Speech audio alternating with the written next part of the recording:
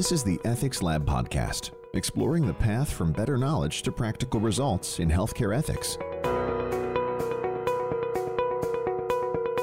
When the Institute of Medicine published its Dying in America report, specifically flagged this as what they called ethically troublesome, to wait until the patient's medical condition worsens into an emergency so that consent to treat is implied. Deciding for another is difficult. One of the most challenging ethical issues faced in clinical practice today is deciding for unrepresented patients, patients who have no advance directive or no family and friends who can make decisions on behalf of the patient when the patient can't speak for themselves.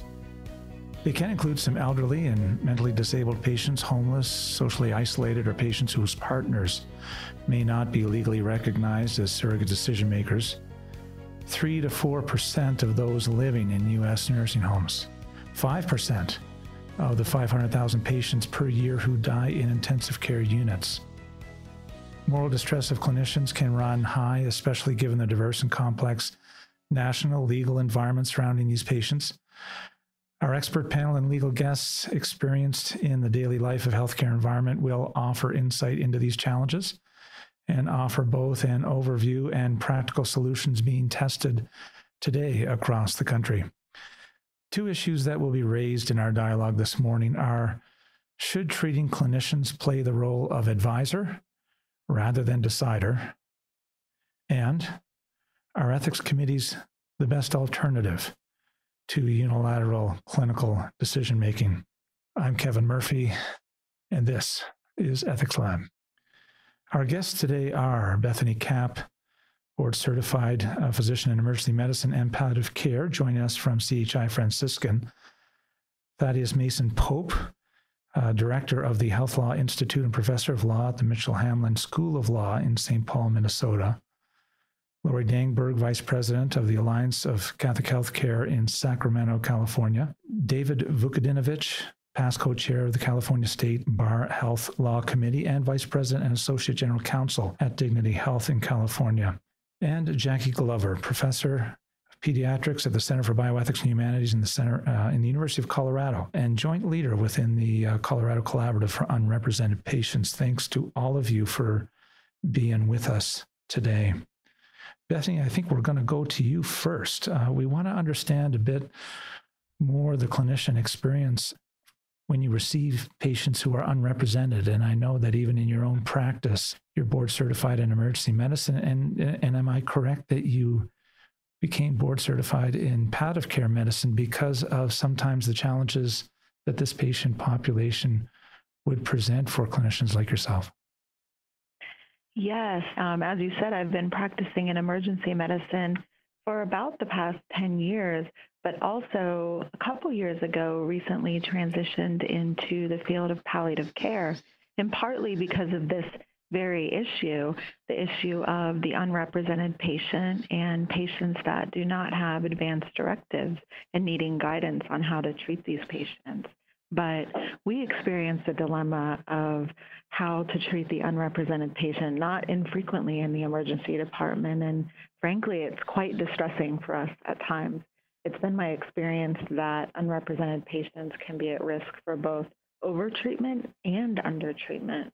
Let's just get right down to it. Let me tell you about a case that I've had in the emergency department, and the details that I'll be discussing are drawn in part from a real case, but also with details protected for privacy purposes. So picture this.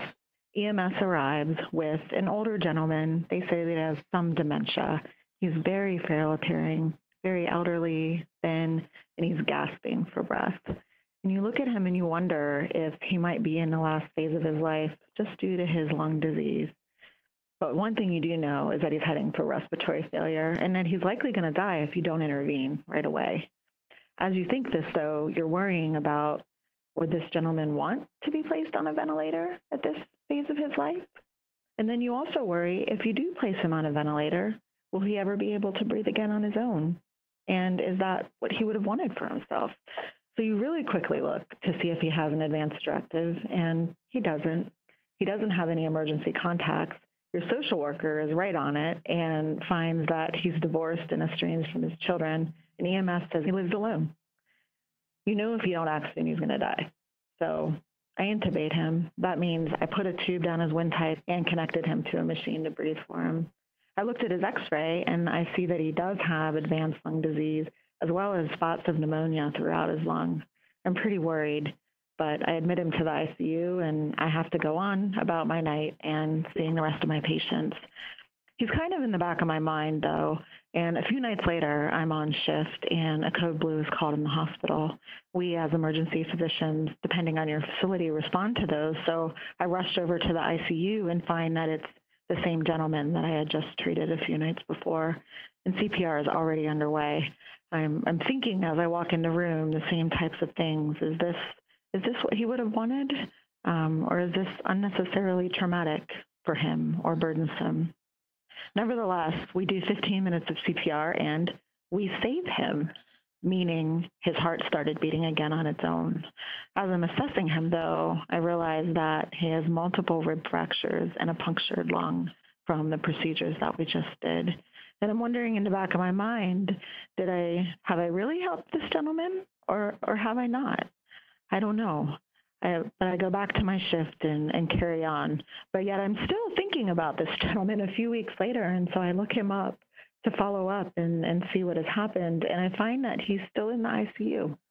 His situation has stabilized somewhat in that they have now been able to put a breathing tube in his neck for a more permanent way to assist him to breathe, and he now has a feeding tube in his stomach, but he's still in the ICU.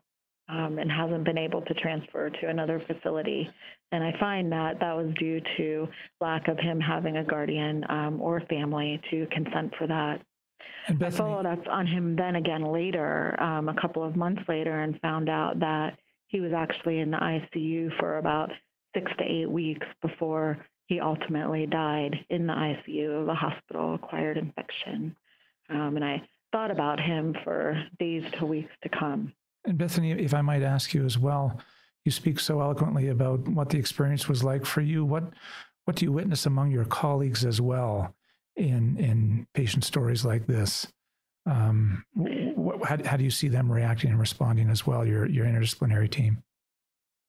Yeah, this can be quite challenging for the team, for the bedside nurses in particular that are caring for these patients, and seeing that sometimes these patients can be in significant distress while they're in the ICU and while they're on machines, or maybe not being cooperative with their care, and can lead to a multitude of discussions almost daily about, are we doing the right thing? Is this what someone would have wanted for themselves? Frequently, we end up, as you alluded to, consulting the ethics committee or taking some type of avenue such as that to just get further guidance on these situations, because it can be so distressing. And I think you had a second story for us as well. I did, yeah. This one is a little bit different. This is a 40-year-old gentleman who we know very well in our emergency department that is homeless and also has a history of schizophrenia, on and off his meds, frequently comes in intoxicated. Sometimes he comes in for a place to sleep, sometimes a sandwich. He's someone that we all sort of know and talk to, although recently went through a spell where he had been off his medications for a while. He was found intoxicated on the ground and brought into us. He got a CAT scan of his head, and we actually found nothing acutely traumatic for him, but an incidental finding of a really large aneurysm in his brain. He was seen by neurosurgery, who recommended an elective surgery to repair that. However, he was unable to consent for himself, and he was unrepresented, so the surgery was deferred. Unfortunately, a few times later, I saw him again in the emergency department. Same sort of scenario. He came in, he smelled of alcohol, he was found down. We thought he was intoxicated. But this time when we did the CAT scan, we found that his aneurysm had actually ruptured. He went for surgery this time emergently, but unfortunately he died in the operating room on the table. And we wonder, might he have wanted that surgery electively? I'm not sure. It's very challenging. These cases are very challenging when you don't know your patient's beliefs or values or preferences, and certainly gives us a lot to think about as clinicians. Well, Bethany, thanks so much for giving voice to the clinician experience with this patient population. Thaddeus Pope, Thank you very much. Thaddeus Pope, you have published extensively on this issue. You have looked at it from a national perspective. You've seen trends emerge nationally. We want to ask you, what are you seeing nationally? What are the types of trends that have been involved? What are some of the national trends that you're seeing as you take a look at this from a national perspective, from where you sit? Yeah. So the thing that I think is still surprising is how large the problem is, and it's still growing, right? As you noted, right, for people who are unrepresented, meaning they lack capacity and they also lack any available substitute decision maker, right? That's 16% of ICU admits, 5% of ICU deaths, 3 to 4% of the U.S. nursing home population. So it's a big problem, and it's a little unfortunate that it's not really getting that much attention relative to its size. And it's not just a big problem, but it's also a growing problem, right? We have the main set of patients in this population are the extreme elderly, and we know that is a population that is rapidly growing. And it's not just that population, oh, go ahead. Oh, it's not just that the population is growing, but a lot of these people are isolated. They live alone. Perhaps they've outlived their family and the people who would naturally have been their surrogates. More and more people are not having children who would again have been their natural surrogates. And then there's people who have family members. They exist, but they've lost contact with them because of, perhaps past drug use or criminal activity or an LGBT discrimination issue. So more and more people are becoming unrepresented. Bethany, I think, gave us some nice cases that illustrate what happens when a patient can't advocate for herself and also has nobody to advocate for her. But let me just synthesize the literature on that, because I think it's helpful perhaps to identify what exactly the problem is, right? When there's nobody to authorize treatment, typically healthcare providers have taken three common approaches. There's three types of responses to that. The first is under treatment, because people are trained that you really should have the patient's consent before you do something to the patient, and they're reluctant to act without consent, so they wait. They're waiting until there's an emergency, and then they can act on the basis of implied consent. But that is obviously not a really good approach, because it subjects the patient to a longer period of suffering, increases the healthcare risks to the patient. And since this is, in fact, unfortunately, such a prevalent approach, a couple years ago, when the Institute of Medicine published its Dying in America report, specifically flagged this as what they called ethically troublesome, to wait until the patient's medical condition worsens into an emergency so that consent to treat is implied. And at the same time, other providers don't take an under-treatment approach, but take an over-treatment approach. They're afraid of, for example, in the nursing home context, afraid of liability, afraid of regulatory sanctions, and therefore err on the side of treating aggressively. But that, too, isn't ideal, because it subjects the patient to burdensome and unwanted interventions and doesn't really take into account their preferences or best interests.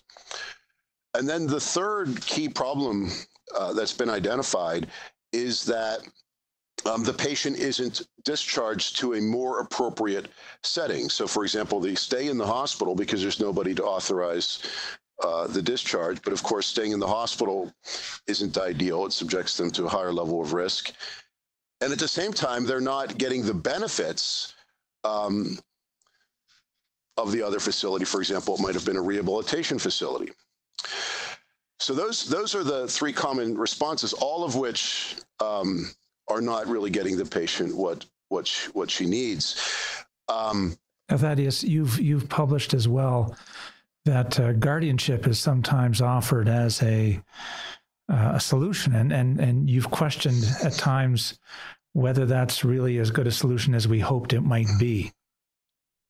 Right. So, well, in fact, I would say it's stronger, right? In fact, guardianship is always the official authorized solution, right? If the patient hasn't appointed an agent in an advance directive, if they don't have an available default surrogate, then in every state you could go to court and get a guardian, at least theoretically. And this is not really a unique idiosyncratic argument on my part. Generally, I think there's a wide consensus that nobody thinks guardianship is a good approach here, or at least that they think guardianship should always be a last resort, and you should always find a less restrictive alternative. And the reasons are because getting guardianship is a slow process. It's expensive. Everybody has to be represented by attorneys. It's cumbersome.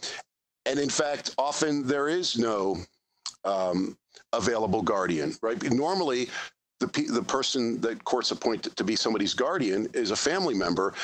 But of course, these people don't have family members, so we generally need a public guardian.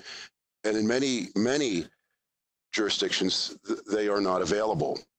So there's been an innovation in the last few years trying to find other approaches that are less cumbersome than guardianship.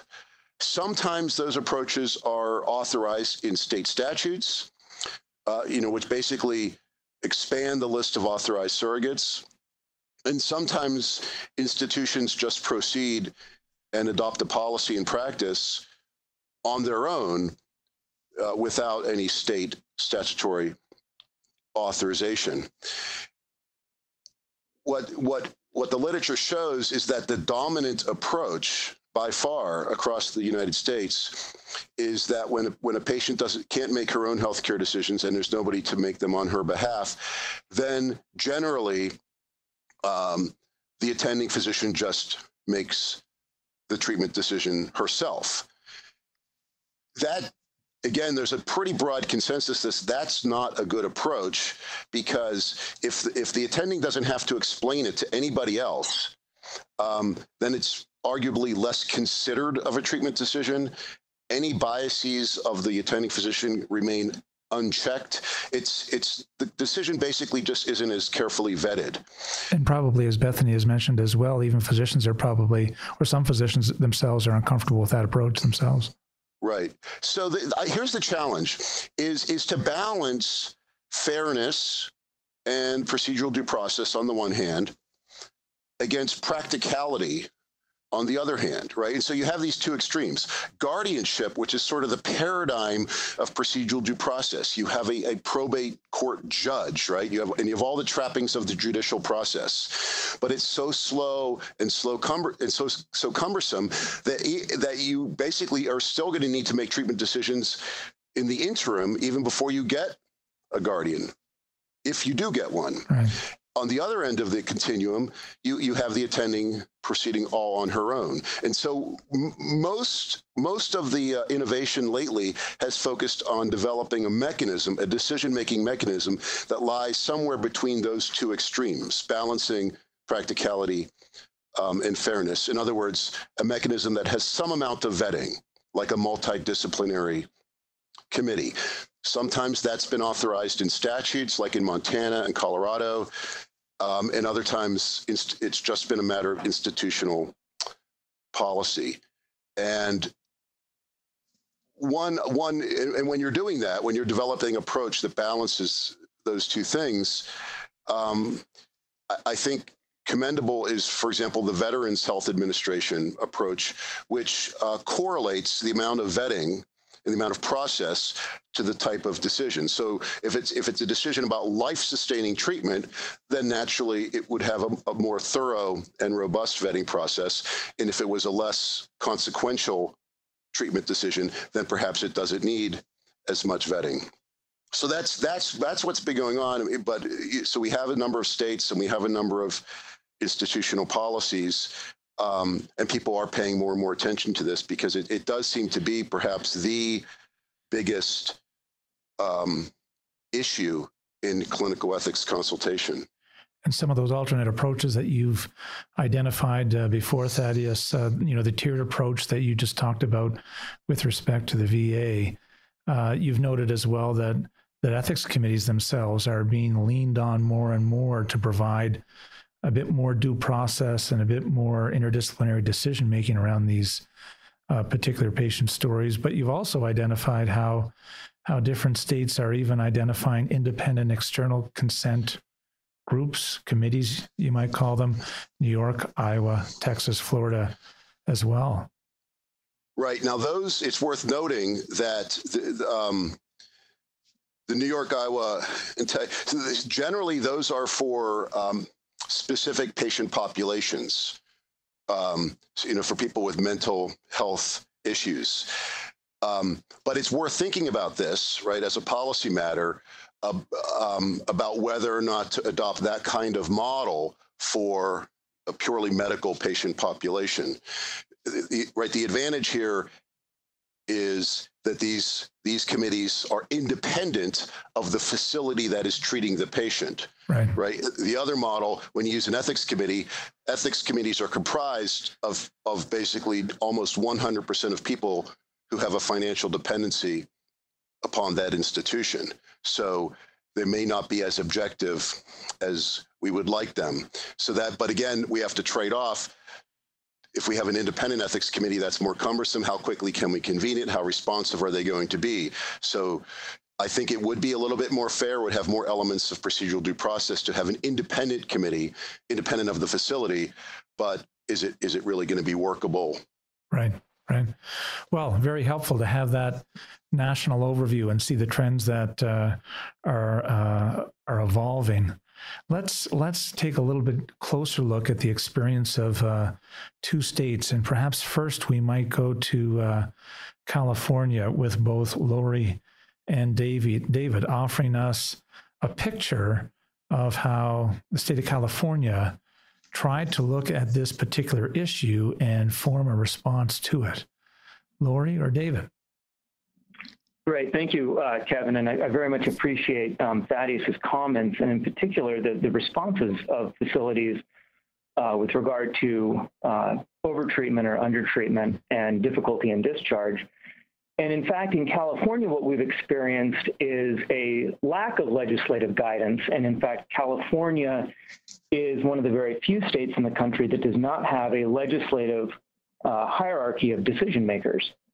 And so several years ago, it was an observation of a number of us that our ethics committees and clinicians were very much struggling with unrepresented patients. And so the policy that we've shared and that we'll be discussing this morning really was the outgrowth of what started as a legislative attempt to put in place a hierarchy of decision makers. That legislation actually did not pass, but the benefit of what happened was a coming together of a number of stakeholders, the Alliance, which Lori can certainly tell us about, the California Medical Association, as well as the Hospital Association and the State Bar. And we were able to, I think, craft a very practical solution that sought to establish a standard of practice, if you will, across the state. And that was in the form of a policy that's been adopted very, very broadly. And the purpose of the policy was to address some of those concerns that Thaddeus was speaking to. And really, our aim was to provide the appropriate care, the appropriate treatment in a very timely and efficient manner. So I fully agree that conservatorship or guardianship often is not a practical solution. And yet we needed some structure. We needed a process to vet these decisions and to ensure that there were a number of points of view. And so this is an interdisciplinary approach, a care team approach, and it is patient-centered, which I think is the most important thing with regard to this policy. And I'll pause there and turn it over to Lori at this point. Thank you, David. Well, let's start with some of the questions before we get into the actual policy elements. So what was the impact on clinicians and ethics committees? And David and I will both sort of share our perspective. I think first and foremost, David mentioned that there was no sort of statutory guidelines that existed. So what this gave us was consistency and uniformity within an institutional setting. And it really does provide a process for making ethically and medically appropriate treatment decisions on behalf of patients who are unrepresented. And what I found, and I've served on ethics committees for 25 years, this policy really does give great support to physicians. And it really doesn't, it doesn't leave the care team sort of second guessing what should be done, how treatment decisions should be made, and it gives them this process that has integrity. So that's what I've seen on the impact. And David, I know you get a great deal of probably the more troubling, complex cases. Yeah, absolutely. And I think that, again, providing a structure and a process. And one of the things that we've struggled with in California on the part of the clinicians is the fact that because we lack legislative guidance, some states, for example, in Arizona, has a hierarchy that concludes with two physicians having authority and immunity to make decisions. In California, we don't have that. And so one of the things that we continue to struggle with, but that this policy has helped with, is what I refer to here as the two clinician myth. That two clinicians get together and then they can go forth and make decisions, when in fact that's not the case in our state. And so this has provided a forum and really, I think, some backing for our clinicians to thoroughly vet decisions, to get input, and to ensure that we have a common and consistent approach to these cases. And one of the things, that when we talk about what do our facilities need to do or continue to do or stop doing, because this is not a legislative solution, it's not memorialized in the law, but merely adopted as a policy at the facility level, it's very important that when a facility takes this approach, that they go through the appropriate channels to adopt the policy. And once it's adopted, it's very important that they follow the policy. And so once we decide to go this route, and I get these questions quite frequently from our hospitals when they may have a problem convening the committee. And at Dignity Health, we require a community member who is not financially reliant on the facility, so that we have a neutral voice to be present for all deliberations. And we're very firm on that. And we require that, you can't move forward with this without that community member present. And so following the policy is very important, and ensuring that, the facility has the written policy in place. Should it ever be questioned, we know what the structure is, we know what the process is. David and Lori, we'll get to the policy soon, but given what's occurred in California, what do you think has been the key learning for you about what the California experience has been? Well, I think I'll start and then pause for Lori to answer that question, because I think it's a very good question. One of the things that we really saw come out of this process was a coming together and collaboration among the stakeholders. California is a very challenging state to get legislation through. There's a lot of voices. In this case, we did have the CMA, CHA, the Alliance, the State Bar, all at the table and in agreement, which I think was a huge learning for us, that this was a real problem that required a practical solution. And then after the policy was actually published and disseminated, a number of the large healthcare systems, Dignity Health being one of them, several others as well, were able to take the policy and adopt it. So we really have established what I would call a standard of practice, or a standard of care throughout the state. Yeah, and let me just sort of emphasize what David just said. California, really, as large as it is, for whatever reason, the culture has been in the 25, 30 years I've been working in this area, we do come together collaboratively on complex issues, especially around end-of-life issues, it seems. So dating back to the early 90s with the Patient Self-Determination Act, as a state, we came together to determine how we would implement that federal mandate. So we have a culture in California of the stakeholders and large entities like the Hospital Association, the Catholic Hospitals, and the Medical Association coming together and working on complex issues and really working those through. And this was a good example of how you work through each organization has a different culture, right? The hospitals and then CMA. So we really did establish and took the time to vet this policy and get critiques appropriately. So for the Alliance, we shared drafts with our internal and external bioethicists. The California Medical Association had this vetted through their Council on Ethical Affairs. The Hospital Association went through their Chief Medical Officers Committee. And then we have what's called the California Coalition for Compassionate Care. It's a statewide coalition of state agencies, not-for-profits, other advocacy groups that work on improving end of life in California. So they had a professional practices work group, and we worked the policy through that group. And so ultimately, we took the time to get feedback and have the policy vetted both through formal and informal structures. And that really is a key learning. That was essential. Also getting the formal approval at the top level of these organizations. So all the boards of CMA, the Hospital Association, and the Alliance, all of their board of directors at the highest level affirmed or approved the policy. And that really does lend great credibility to the policy. So Lori and David, the policy is created in place. And obviously, no policy in any state probably ends up being absolutely perfect. Are there things that kind of still remain, challenges that are still there for clinicians that are trying to get worked through, and maybe the next evolution will help to solve as well? Go ahead, David. No, Lori, go ahead. I see from my experience working on the ethics committees, really over the last 3 to 4 years, using the unrepresented patient policy really has been the biggest use for my case consults.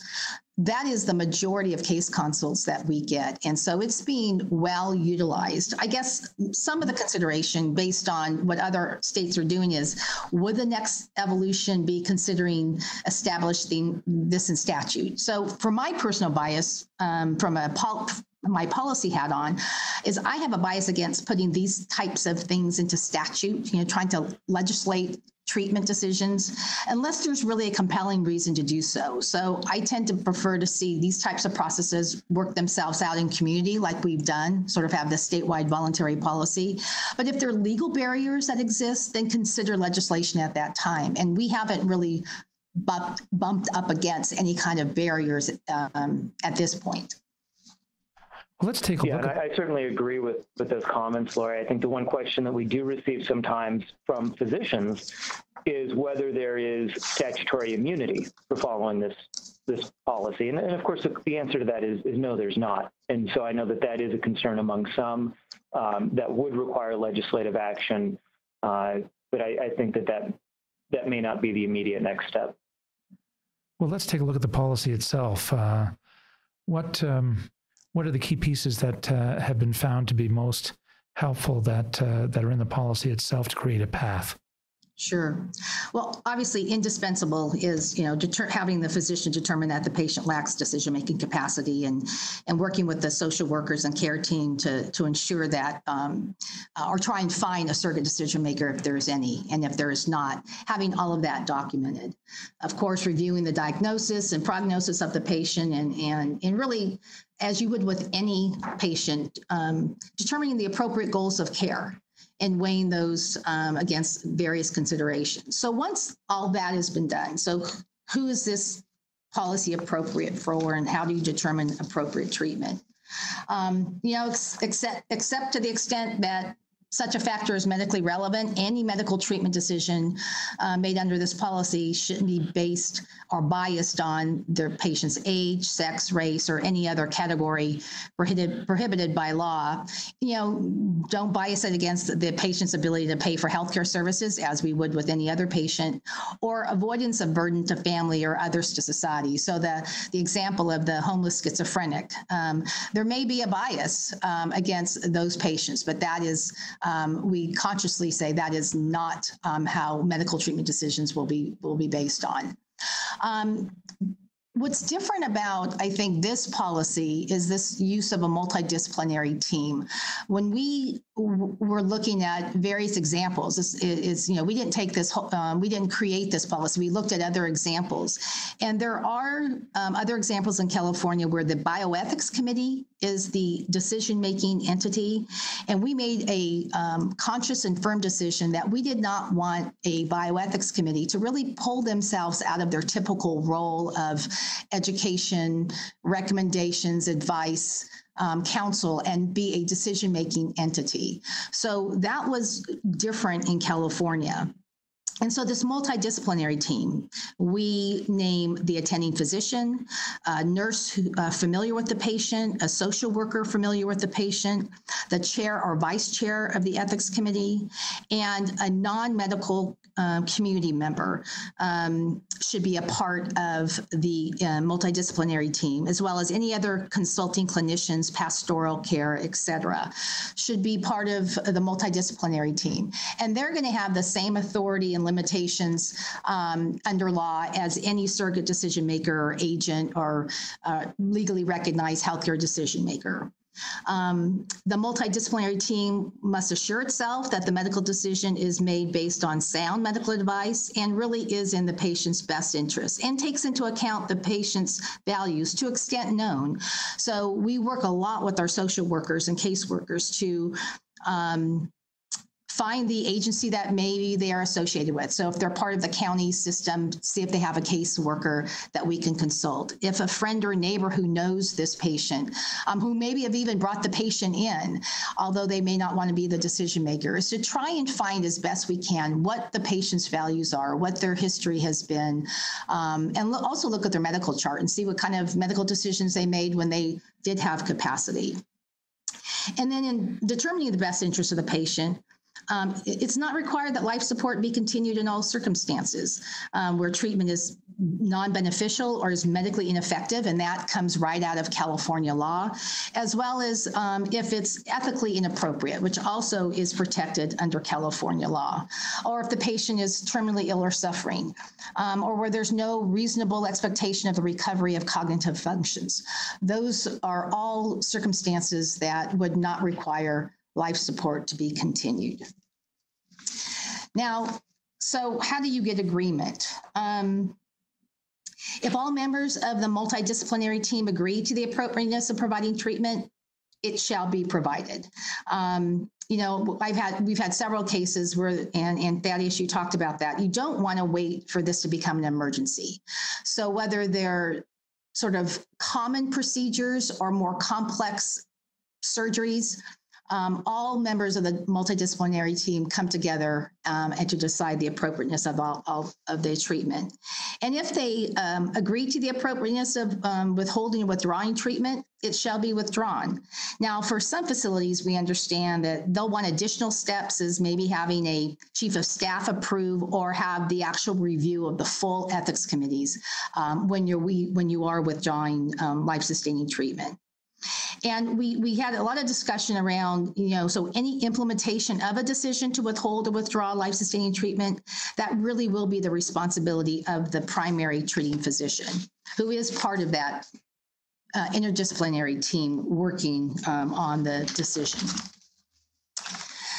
So for disagreements, if members of the team disagree about the care plan, the ethics committee, as we do with any other patient or any other, or an ethics resource expert, will meet with the team to explore their disagreement and facilitate the resolution. So we do, in fact, sort of contemplate giving veto power to just one member of the team if there is not agreement.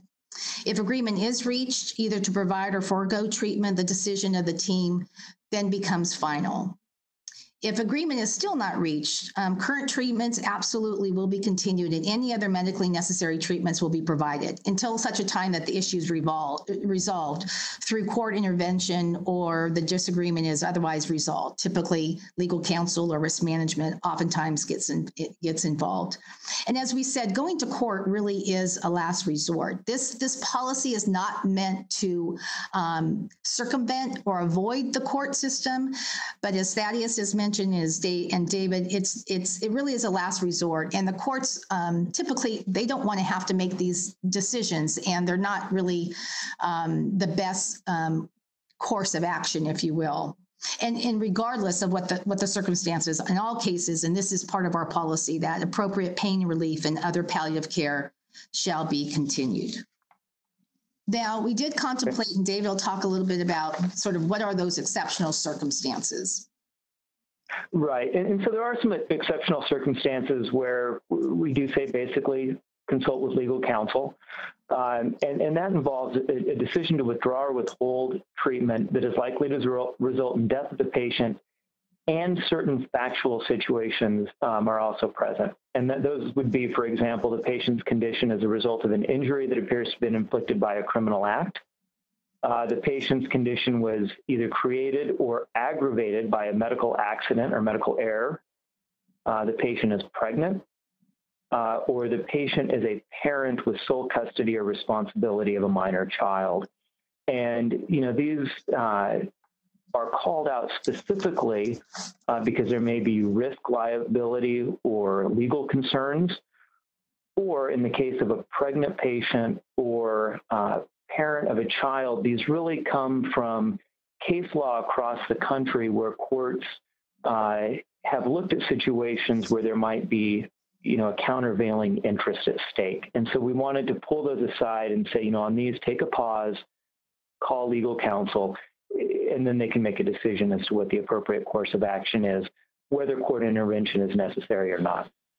Interesting, those exceptional circumstances, and interesting too for California, the orientation towards that multidisciplinary team approach as a way to respond, even though part of the policy or part of that team can also consult an ethics committee.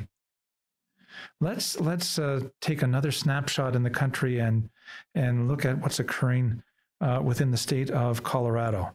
And to that, we'll go to our guest, Jackie. Jackie, can you offer us a bit of a picture about the approach that has been taken in Colorado, perhaps a little similar, perhaps a little different from that in California?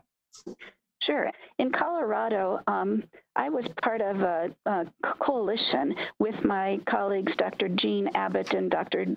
Deb Bennett-Woods, that really brought together people in mostly Denver to address this issue. And we developed a white paper originally in 2013.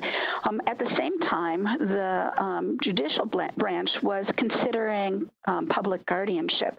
And so we wrote this white paper, and Deb was part of this effort to include healthcare decisions as part of the public guardianship.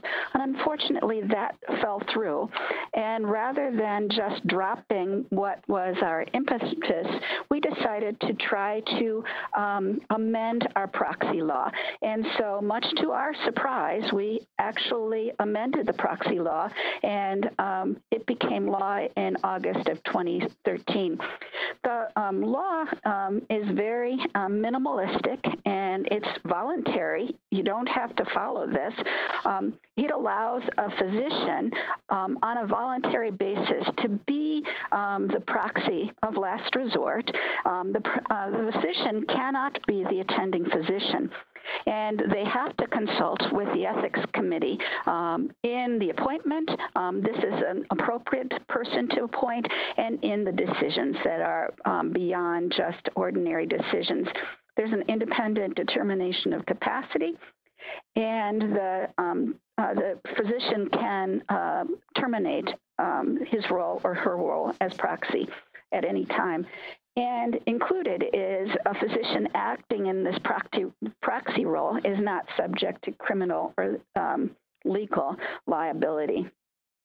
And so what we were trying to address, we really wanted to deliver better care, have a way to support the better care as a matter of justice and well-being and not harming. And we wanted a nimble way to address it because, as has been said very eloquently, guardianship is a really long process.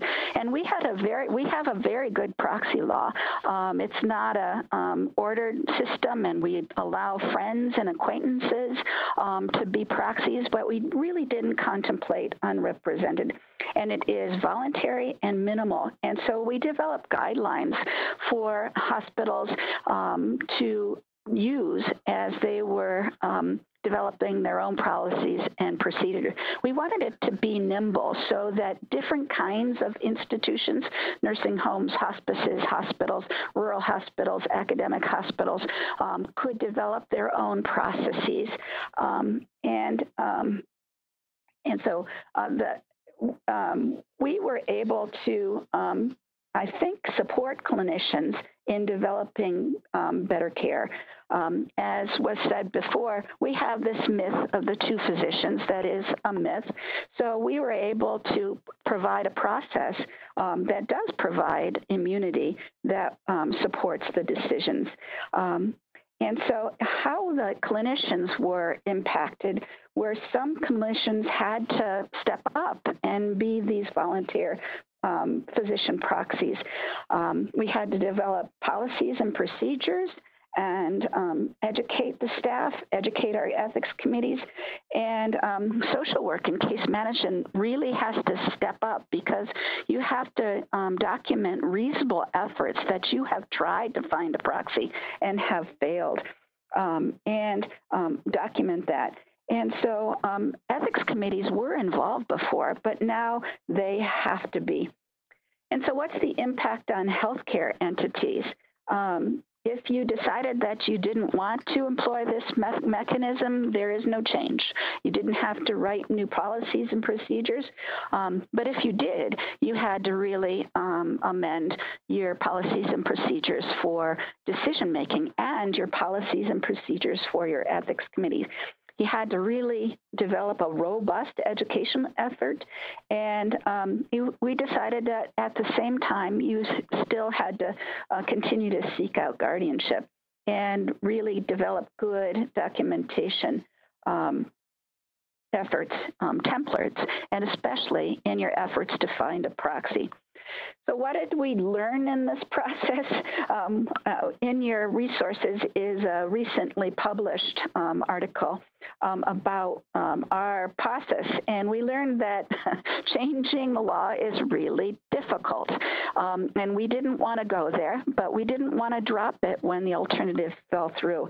And so I think we had a good advocate in the House, well respected, and had personal experience.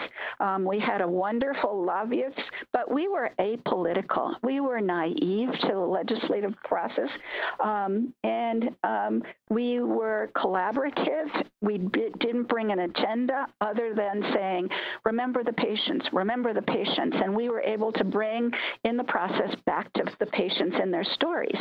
And most importantly, it came with no fiscal note. And so I think that's how we were able to get the law amended. And working with stakeholders is really challenging, but really rewarding. We worked with all the stakeholders that have been mentioned, but we also included the largest liability carrier, and that was really challenging. But that process made the law much better, installed more awareness and safeguards. And perhaps the greatest thing that we learned was the greatest thing that came from it was this key coalition. And out of this, we also discovered a really distressing distrust of physicians. Even though it wasn't the attending physician, we tried to take it back and use the ethics committee. People were always worried about the conflicts of interest with the physician and giving the physician too much power. And so we have really come full circle. Out of this coalition, in the last legislative session, we got passed a pilot program for public guardianship. So we're back where we began. It's again, no fiscal note, so it's just getting started, and they have to raise the money, and so. These are the key things that we learned from our process of having now amended legislation. Thanks, Jackie, for that picture in California as well. So for our listeners, and keeping an eye on our time, we want to have time for questions. But before we do that, do we have one more poll? No, we don't. We want to open it up for potential questions from our listeners to our guest today that offered not only the clinician experience and Thaddeus offering the national trends, but also the experience of two states, Colorado and California, in actually moving forward and responding to this issue. Jackie, I know you've been involved in the American Society for Bioethics and Humanities work with guidelines and the growth of ethics committees and their competence. And I know that within Colorado, ethics committees are used more in these situations. Did you find that there was a growing process and a learning process for ethics committees? They kind of had to ramp up or learn more to be able to be responsive to these situations? Oh, absolutely. And looking at what the factors for success would be, we don't really know what's happening out there in the state. So we're planning a survey to really figure out what people are dealing with and the problems. And for my personal experience and my colleagues in the Denver region, yes, absolutely. Ethics committees really had to ramp up their involvement. And we're concerned about rural. If you're a rural hospital without an ethics committee, how can we help you? Actually, most of the rural hospitals do belong to bigger systems, and there's only a couple that are completely rural and they don't have any ethics committees. So, Kevin, you have identified a key problem in how are they using it and how are the ethics committees stepping up to the challenges? Any questions from listeners at this point? This is Juan Iregui. Can you hear me? Yes, yes, absolutely. Yes, hi. Thank you for a wonderful presentation. And just a question about how the folks in California go about, how does the policy states how to select the members? Because I think that the bigger question here, I think, is issues of standards around the country in reference to who are the people who are part of ethics committees, and also what is the competency of the members of ethics committee. My experience in 3 states is that if you know an ethics committee, you know an ethics committee. There is no consistency in the process of discernment. So we're starting with that problem, which is, I think we all know that is an actual problem. Now we're adding another layer of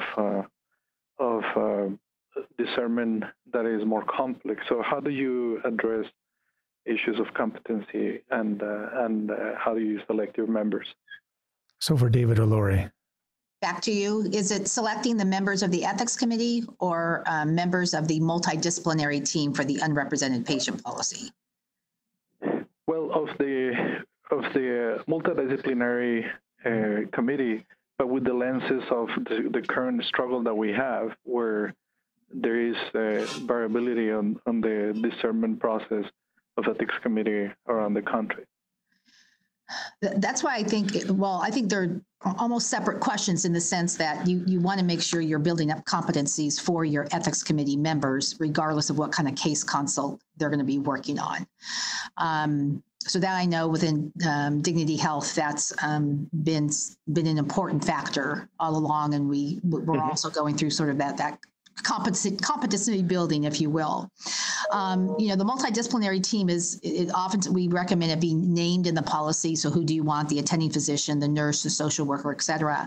But having the ethics committee leader, whether it's the chair or vice chair or an ethics committee member, as well as oftentimes the community member, the non-medical community member will come from bioethics, but they also could come from the IRB as well, as long as it's the non-medical community member. And because I serve as a community member on the ethics committee, because I'm not part of a health system or the hospital, sort of making sure there's the competencies not only of your clinical staff and providers, but also ensuring the competencies of your community members. And I think that's just ongoing ethics education and development. Kevin, can I speak to this? Maybe your state has a voluntary association. Colorado has the Colorado Healthcare Ethics Forum, and many states have a collection of time and place for ethics committee members to come together for education. In addition to education that happens in the individual institutions and systems, that's a really wonderful resource if you have a state forum. Well, thanks, everyone. I want to thank and appreciate our guests for joining us today. We wanted to identify towards the end here that we have some resources available to you on the identified Google link. You'll find the California Model Policy, the Colorado Model Policy, guest published articles, as well as helpful background information. Thanks again. We hope you have enjoyed this edition of the Ethics Lab podcast, exploring the path from better knowledge to practical results in healthcare ethics. Ethics Lab was created by Kevin Murphy and Russell Keithline. Thanks for listening. Join us again.